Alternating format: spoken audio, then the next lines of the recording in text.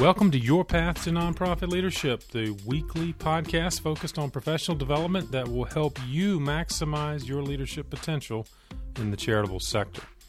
I'm Patton McDowell, and I'm happy to bring you ideas and resources so you can build out your professional development plan.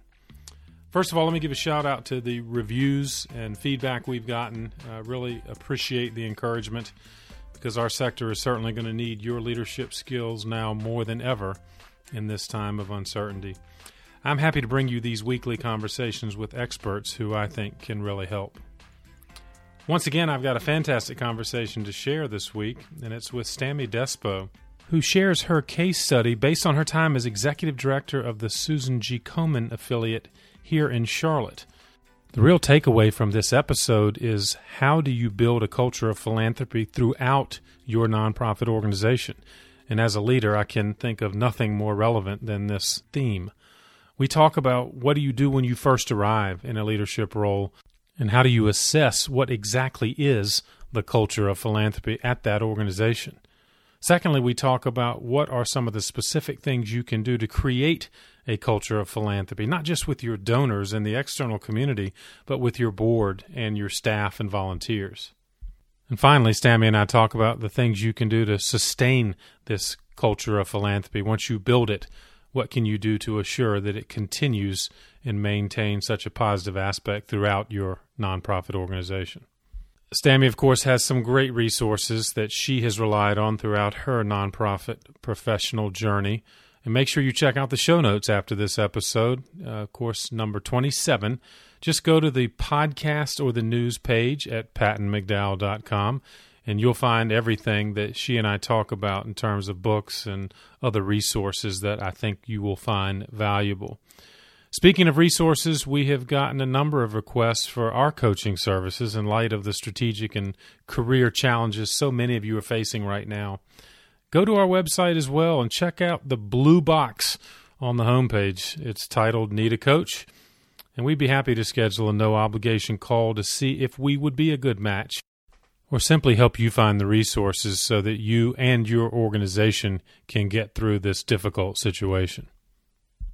Without further ado, please enjoy my conversation with Stammy Despo.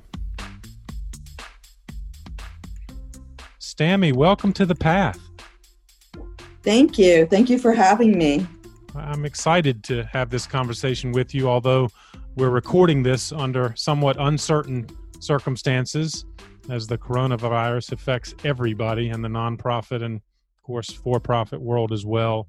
But I think it's important that we have this conversation because you have such great thoughts around creating a culture of philanthropy, which, frankly, is more important than ever. And so I'm looking forward to talking about your work in particular with the Komen affiliate right here in Charlotte. But of course, it's applicable to any nonprofit. But before we get into that, let's talk about you. Stammy, tell me, how did you get on the path to nonprofit leadership? Well, thank you, Patton. I think, like most, it's been circuitous. I really start and think about my parents. My dad was career military, served in Vietnam, and my mom was a teacher. So just seeing what they did and how they lived their lives every day, I know had a profound effect on me. I went to an all-women's college, Smith College, and that also was about women, helping women, elevating women, and then started a career on Wall Street back when there was a chemical bank.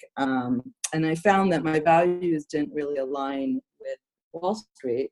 So I went and I pursued a master's in teaching and taught 6th through 8th grade math, which was a lesson in and of itself, to start with 6th graders and end with the 8th graders. Wow. Everything shifted when my mom was diagnosed 20 years ago with ovarian cancer. Yeah. And I became her caregiver along with my dad. And that was a 5-year journey. And I would say, like others, cancer was a catalyst for change. And the best thing that happened to me, because it shifted my thinking and really shifted me from for-profit to nonprofit. We started a family foundation to help children with cancer receive art therapy. and we built relationships with hospitals along the Eastern Coast. So I always say cancer is personal and transformational. And it's really what eventually led me to Susan G. Komen in Charlotte as its executive director for 2.5 years until very recently. It's such a good story and powerful story. And like many of our colleagues in the nonprofit sector, Stammy, you've built together those experiences, I guess, that have brought you to leadership ideas and advice that I know you'll be able to share with our listeners. So I'm grateful for that, particularly the personal nature of your journey with cancer and how you've turned it into such a positive thing. In balancing things that you have had to do throughout your professional career, as you know, I ask every guest, how do you manage the volume of activity with an organization like Komen, of course, and other organizations with which you've worked? How do you keep it all together? Well, it's always a challenge, right? There's so many balls in the air, but I have this poster that a child made for a sick child from my foundation days, and it says one step at a time. And I truly believe that at the end of the day, that's what it is. You've got to stay focused, and things can get overwhelming. But if you have that mentality of one step at a time, things will get done. I know as an executive director, we're paid to look at the big picture and see around the curves and be steps ahead. One of the things that I think is really imperative is to schedule fundraising on a weekly basis. So that was always on my calendar, chunks of time that I was going to devote to meaningful relationship building. And it was usually twice a week, once in the morning, like for a 2-hour block, and once in the afternoon. And those were sacrosanct. My team knew that those were my real hardcore fundraising. Of course, you're always fundraising, but those were where I was intentionally reaching out, doing meetings, strategically thinking, doing research. So that has stood me in good stead. And then the other thing I like to call is my power hours. The times when I knew I was the most productive, and those tend to, for me, be in the morning, and blocking that time off, 10 to 11, like the magical time. And so knowing that if I was going to have to work on a project or do some heavy thinking or heavy lifting, that was my time. And again, letting my team know that barring a real emergency, that I was going to try to stick to those times. Stammy, I love that. And of course, as an executive director, the emphasis on fundraising. I think executive directors know that. Even those that are not as excited about it understand that reality. But it sounds like as opposed to reacting to deadlines or budget crises, you were proactive every week. And I think that's such a good discipline. And of course, I also, and I've referenced this before, but there's a book called The Power of Full Engagement, which emphasizes exactly what you said. Sometimes it's more about your energy level around productivity than time management. And so you were quick to identify your most productive times. And I also think letting my team know, showing them by example, that I was putting relationship building at the forefront.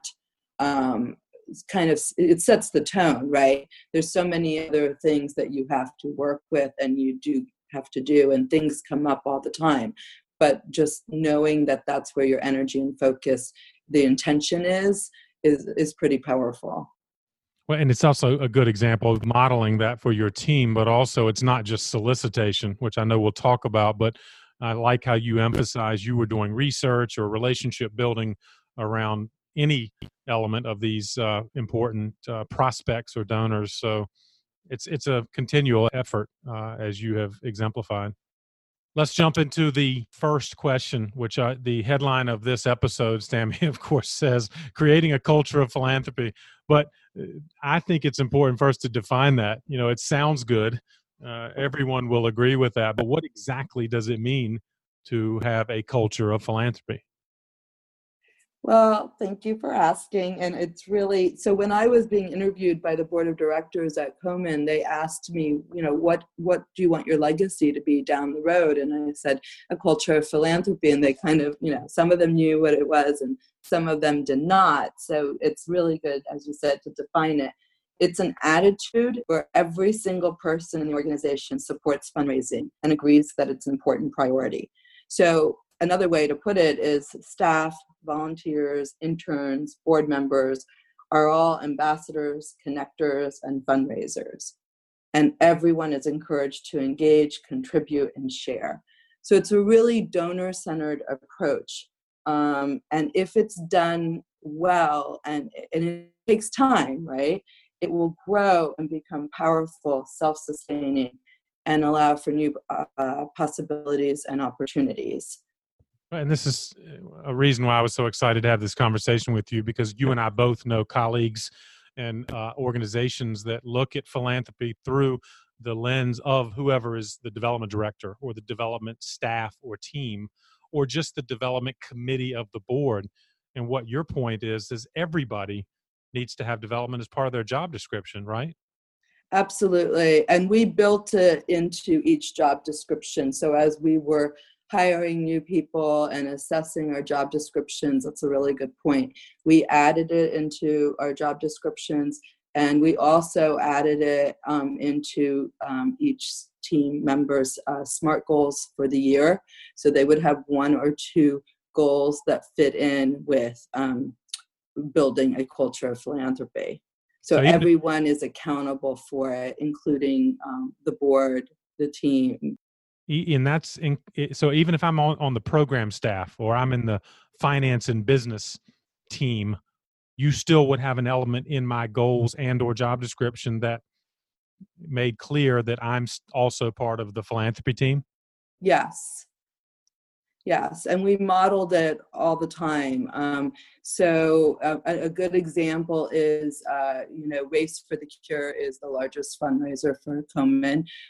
We created a Komen team, and that was for staff members and friends and colleagues of staff members. And we asked, for 100% participation, because we're not going to go ask other people to fundraise if we're not doing it ourselves. And we want to lead, right, our community. So people notice that, right? Other fundraisers, other race team captains are like, wow, look at Komen. And we actually ended up being in the top teams because it became, let me try this. Let me go ask friends and family to donate for Race for the Cure, to volunteer, to help.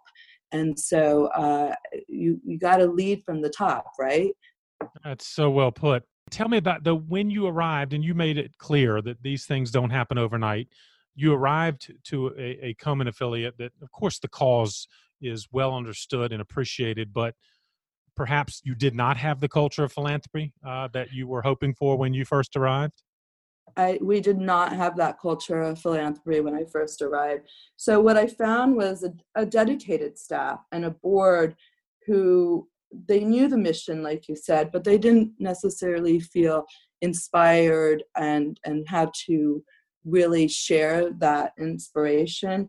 The messaging was really, Komen does this wonderful work and we need money, so help us.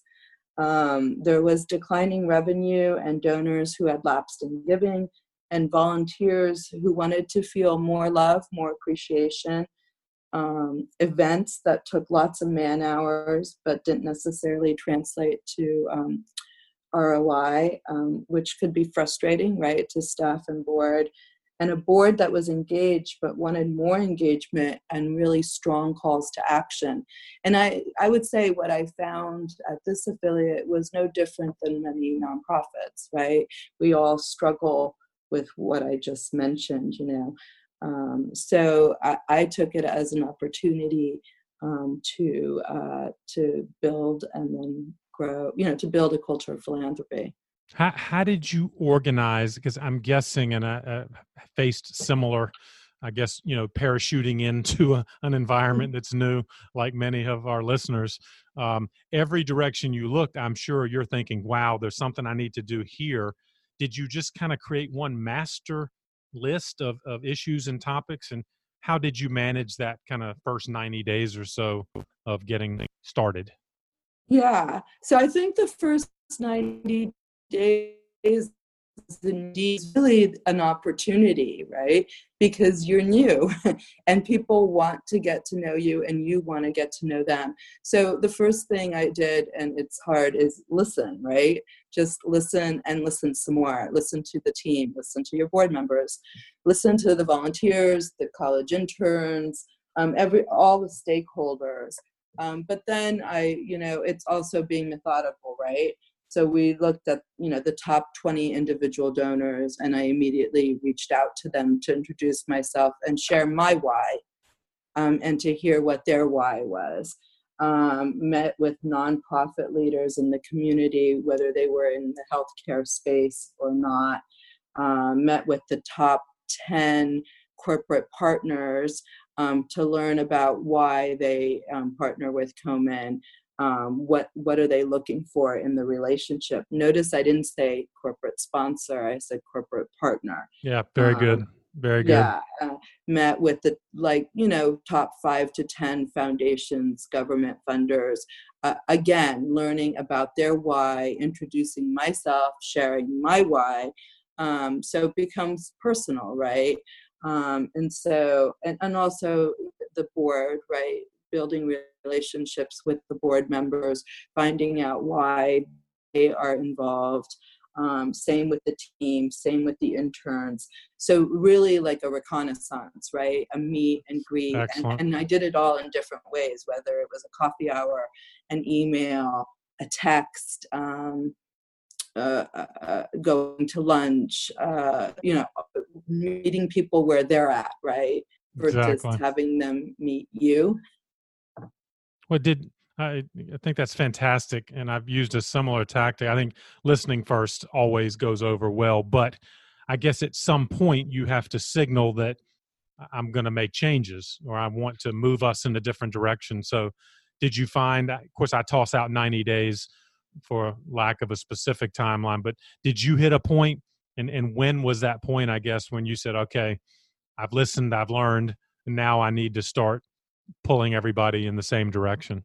Right. So I think I was doing it simultaneously, because one of the things that, nonprofits don't have the luxury of is a lot of time, right? Good point.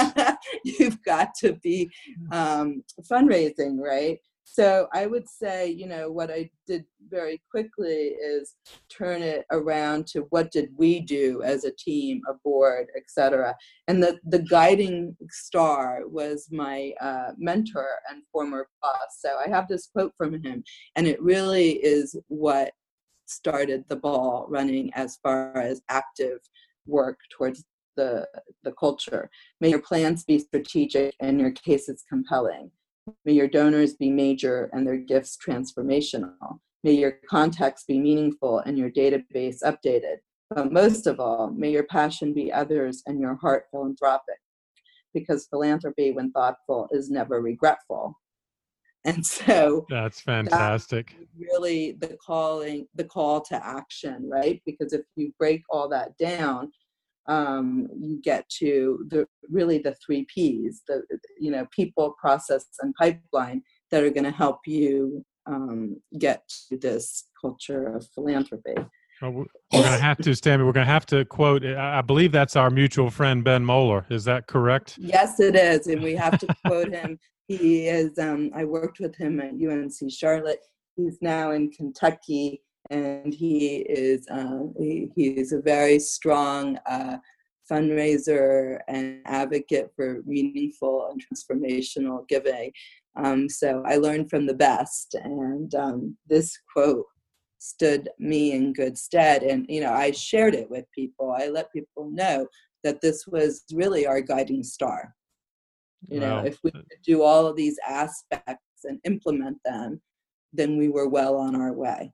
I think you're onto something. Ben is onto something, and as a mutual friend, in fact, I served with him on the AFP board here in Charlotte years ago, and so I'm glad we can both give him a shout out for his good work and continuing good work.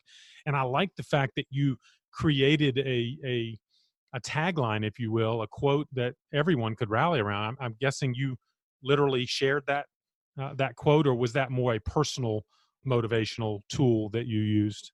No, I shared that quote. So that quote was sitting in my office. I talked about it when I was interviewing for the position. My team understood that quote. The board would hear it referenced. So it is a guiding star, and because truly it captures a lot of things, right, that we'll talk about. But yeah, that became internal and external mantra. I think that's fantastic. My boss at Queen's University, Pamela Davies, rallied around Jim Collins' book Good to Great, and she talked about the flywheel concept.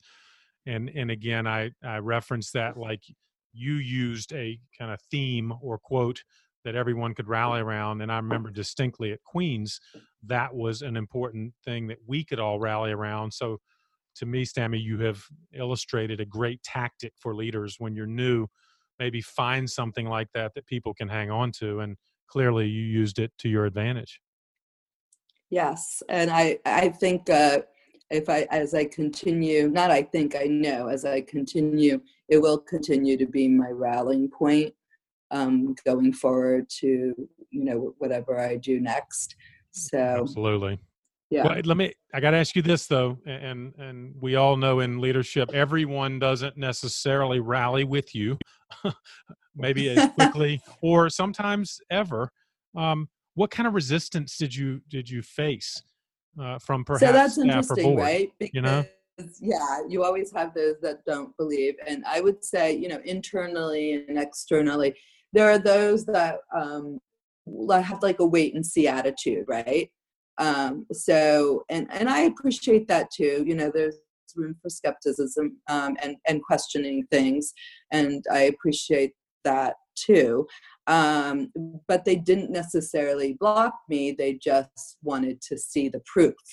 And so as we turned some things around, and the actual culture in the office around the team started shifting, everything starts to shift when you embrace this kind of a culture, then they became even truer believers, if that's a word, because they had been skeptics.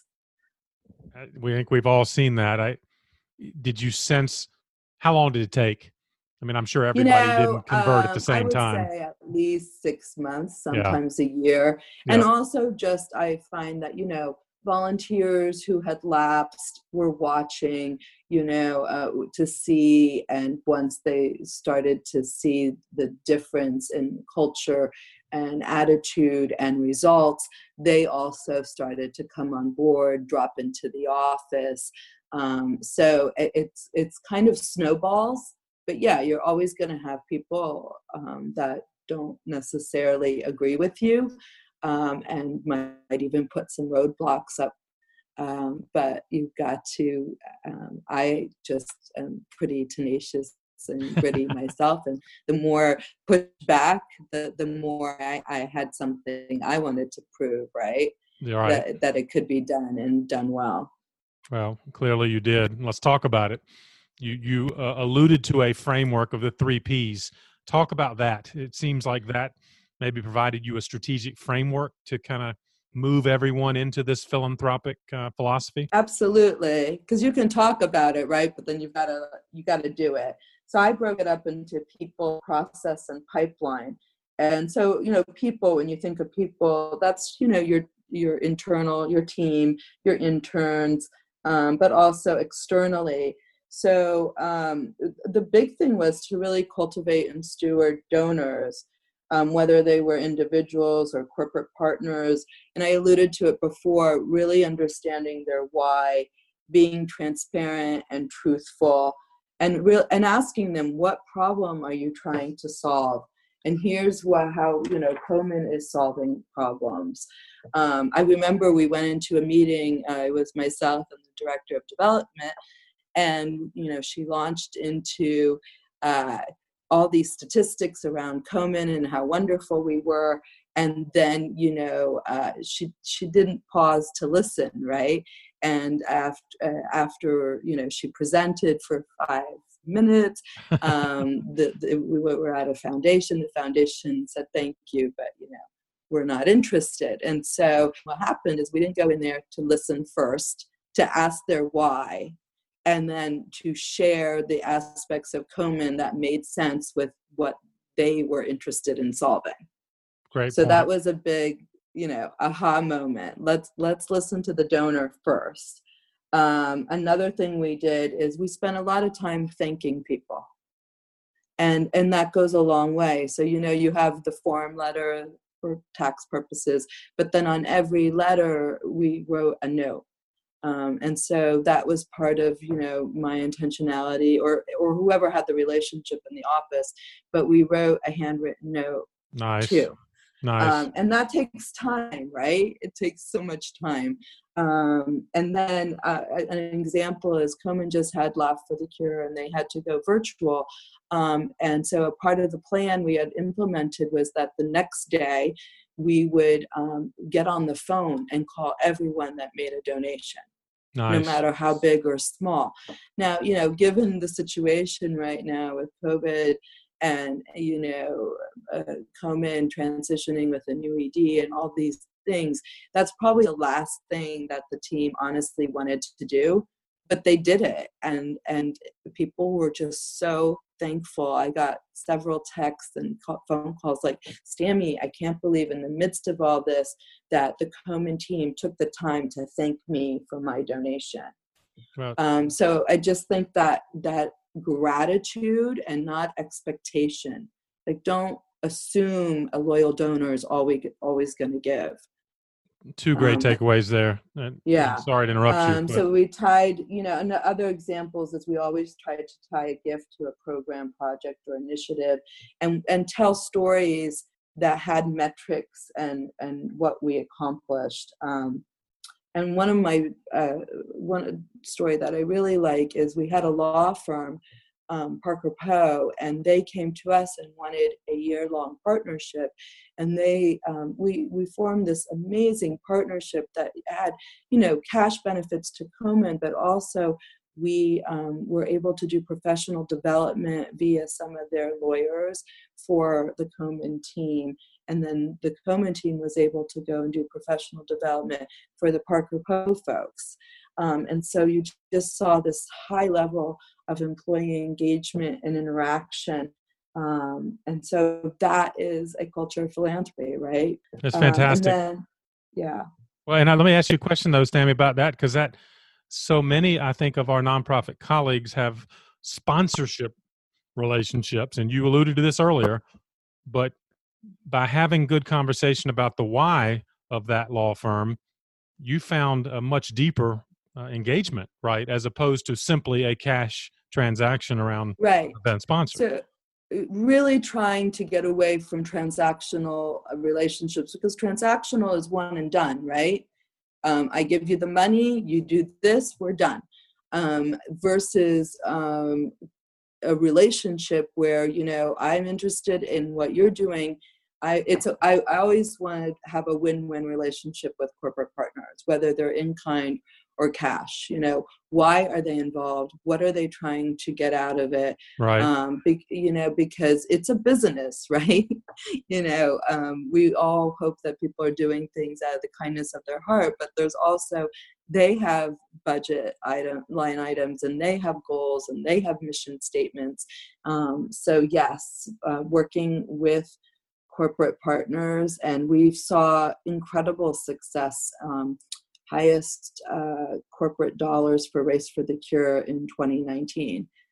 So that it does work. It does take more time. Right.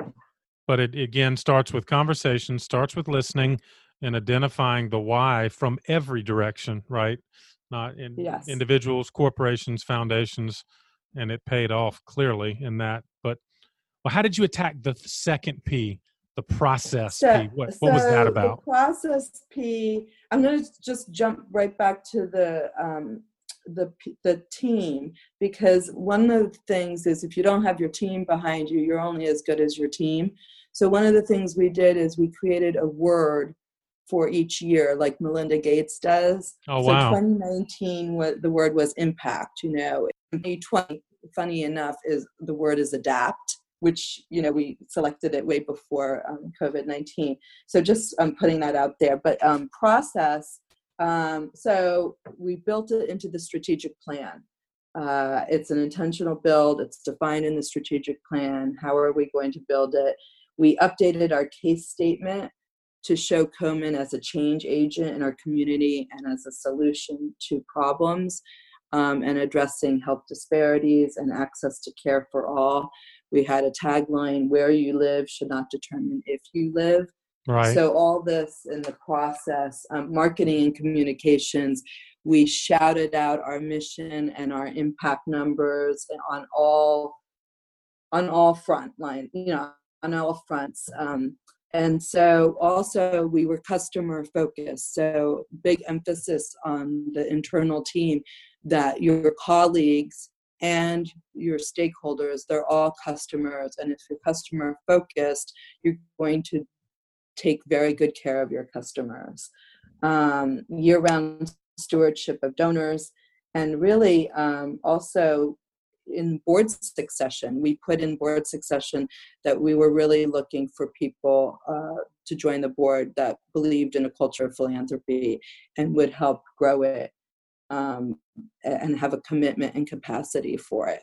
So it was in our hiring process, right, for staff members. It's in our board succession process.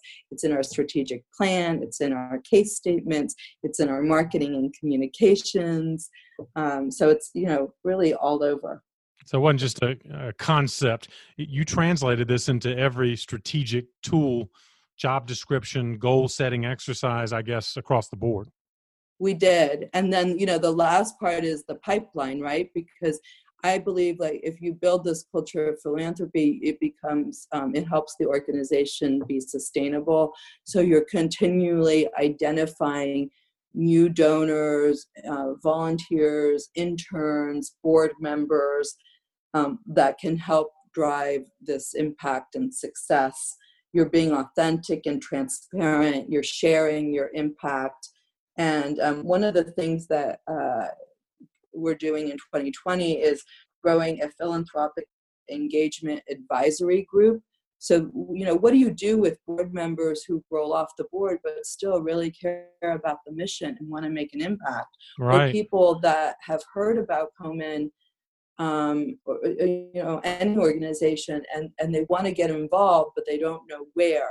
So we create this advisory group is really about, instead of a board development group or a board fundraising group, it's all encompassing, because these people can help with building corporate pipeline support, foundation support, identifying prospective donors, reaching out to current donors, identifying and reaching out to corporate partners. So really another group to support the board's work and the team's work. I think that's fantastic. And it sounds like pipeline becomes a lens through which you can look at any of your key stakeholders, right? Often I think we think donor pipeline, but you just illustrated the board pipeline, from recruiting to current board members to now when they roll off, you've given them a new opportunity. Exactly. Were there other pipeline elements that you were able to establish? Those seem to be outstanding ones to focus on. I also think that, in the marketing and communications realm, how do you keep the word out? Who are your partners?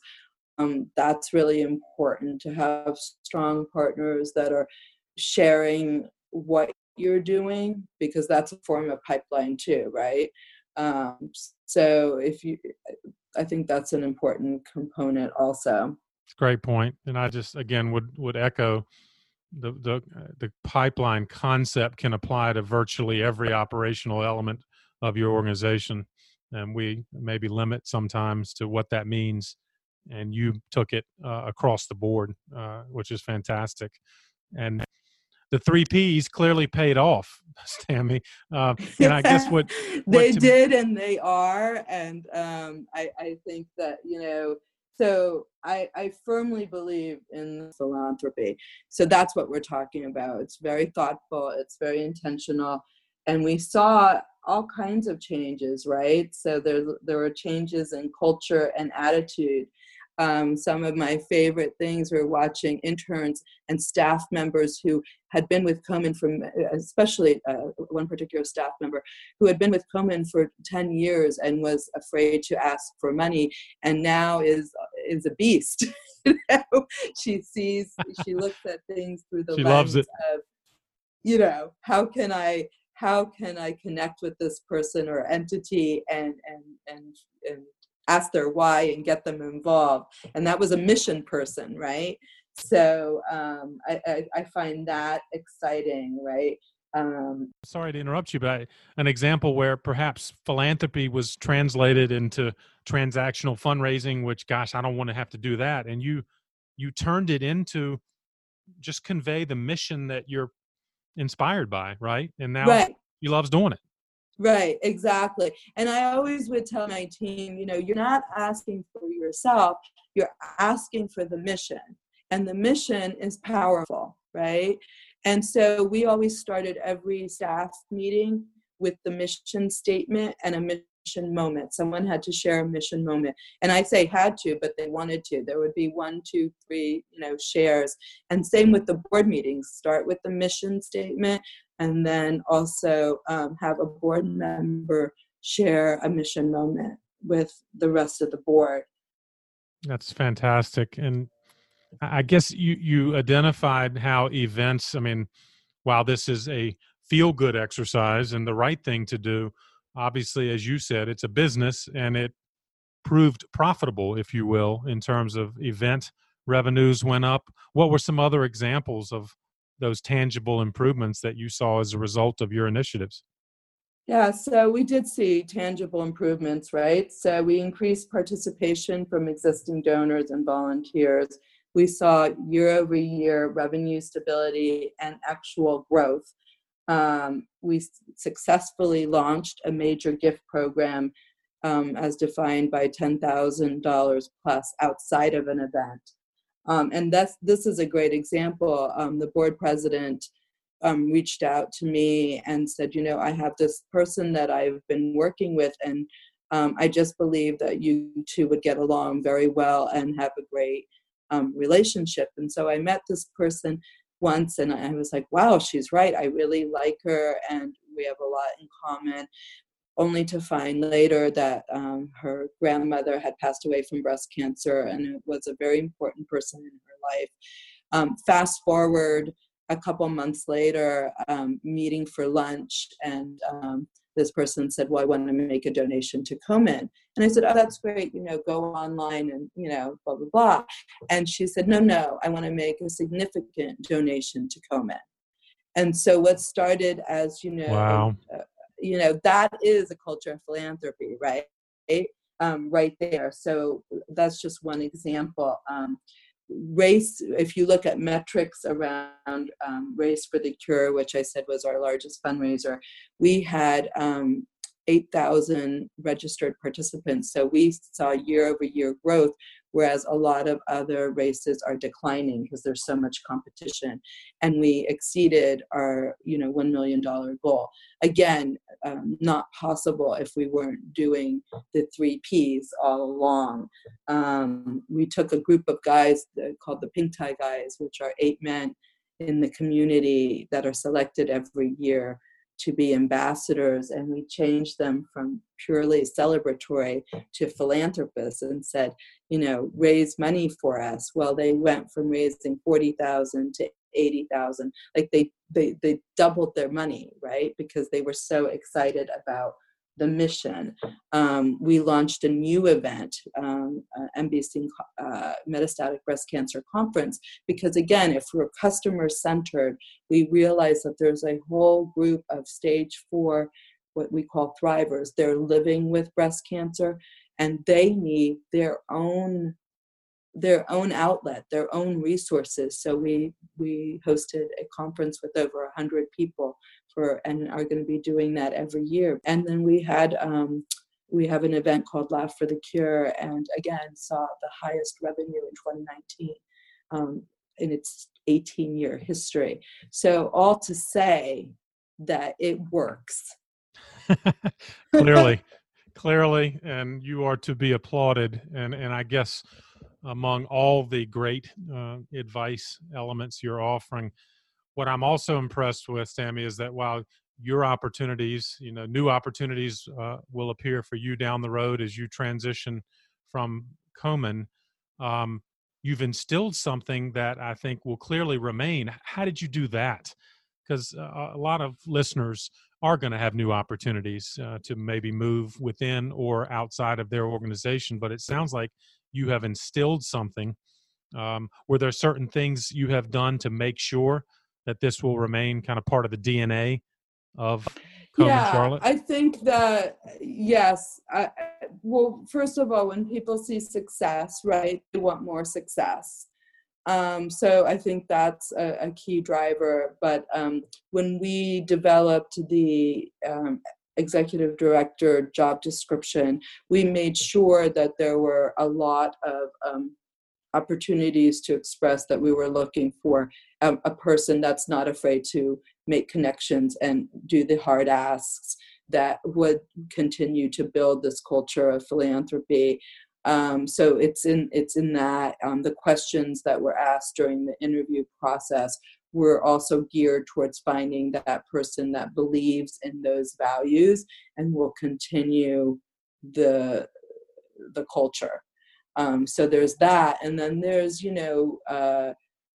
the team bought into it, right? They saw the success. They love how it feels to have that relationship amongst themselves. And so they're continuing it. I hear through the grapevine, so to speak. And so I think that it's in the board, in our hiring and succession practices. So it's in the processes. It's in the strategic plan. It's in a lot. It's in the development plan that we have. It's spread out, right? Like you had said before, it's all over. Right. It's in all these different places. Would you do anything differently for a listener who's thinking about their first executive director opportunity or their next executive director opportunity? Clearly, you had a great plan and executed it with great energy and enthusiasm and success. Did you learn anything, or would you do anything differently, perhaps going down the road? Well, you always hopefully are learning, right? That's the name of the game for me, at least, to learn and grow. I think any new ED, any new situation, I would still go in there and listen and ask a lot of questions. And I think that each situation is different. I don't necessarily think I would change anything, but I would try to be more patient with myself. Right. I think that at times I wanted things to move much quicker. And that's just not always possible. And so I think we all have that issue in nonprofit. I'd come from for-profit, so I was used to a very fast pace and agility. And so that you just need more patience, I think. Yeah. Great advice, as you have offered throughout this conversation, Tammy. I'm grateful. What a great case study, and frankly, a masterclass in starting an organization, building an organization, and in fact, creating a culture of philanthropy that you so well articulate. Any final advice you might offer a current or future executive director as he or she ponders this? Right. Well, I really think one thing is self-care, right? Like taking care of yourself as a leader so that you can take care of others.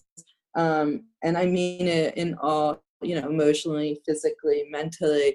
I think I did it well at times, and other times, I probably could have done better for myself so I could give more to others. Sure. So I think that that's just super important. I would get into a routine and then something would come up, right? And then I would kind of drop that routine or amend it. So I think it's just really important to take care of yourself as a leader. And then be authentic, like be truthful and transparent. It's sometimes really hard, right? But I also think it's one of the ways that you build trust, and people will follow you if they believe in you and know that you're human. I wasn't afraid to tell my team, I don't have the answer. Let's talk about it. Or I need help. Or let's work on this together. I was always looking for thought partners. I think that's good. You don't do it alone, and you're only as good as your team. So when you say, I did this, no, I didn't do it. My team, the community, the Komen community built a culture of philanthropy. Well put. You embody self-awareness and an authenticity, Stammy, that we need more of in the nonprofit sector. So I'm grateful that you're sharing that. And of course, among the things that you champion is lifelong learning. So as you know, I ask all my guests, what are your favorites in your personal professional development library? Any recommendations you would leave our listeners with today? Well, I mean, I think we referenced Simon Sinek and Penelope Burke. I love Harvard Business Review series.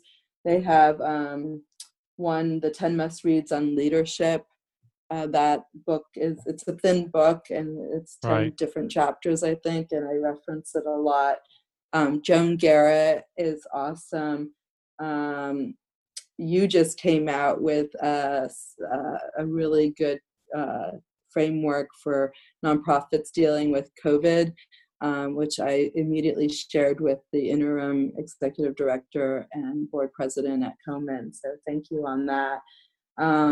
I do have a book I want to read. I haven't read it yet. But What's that? Robin Hood Was Right, A Guide to Giving Your Money for Social Change by Collins and Rogers. So I love good things. You've heard good things about it? I have, and the book is it's about giving, so it's on the other side of things, right? How to give wisely, ensuring donations are used for substantive change. And so that's intriguing to me. Plus, I like the title. It's been recommended by a couple people. So that's on my short list. Love it.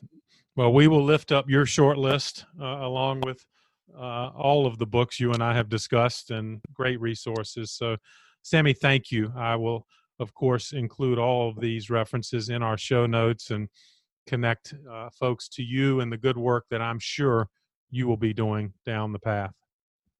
Thank you, Pat, and thank you for this opportunity to share a culture of philanthropy with your audience. My pleasure. Thanks again. Well, I hope you enjoyed this conversation with Stammy as much as I did and came away with some really practical ideas that can shape your professional development around building a culture of philanthropy and how it might impact your organization now or perhaps the next leadership role you will take on. Don't forget the show notes available on our website, pattonmcdowell.com, where you can find out much more about the resources, books, and other ideas that Stammy and I discussed. And as always, please share this episode with someone else on the path. If you haven't already, consider subscribing. Go to the podcast page at pattonmcdowell.com, and you'll see links to Apple Podcasts, Spotify, and most of the other platforms for podcasts. Don't miss out on any of our weekly episodes, as well as the bonus features we've got lined up at least once per month. Thanks again for all you're doing in the nonprofit sector, especially right now. And keep up the good work for causes that are most meaningful to you. I'll keep bringing you content that can help you do them even better. Have a great week, and I'll see you next time on The Path.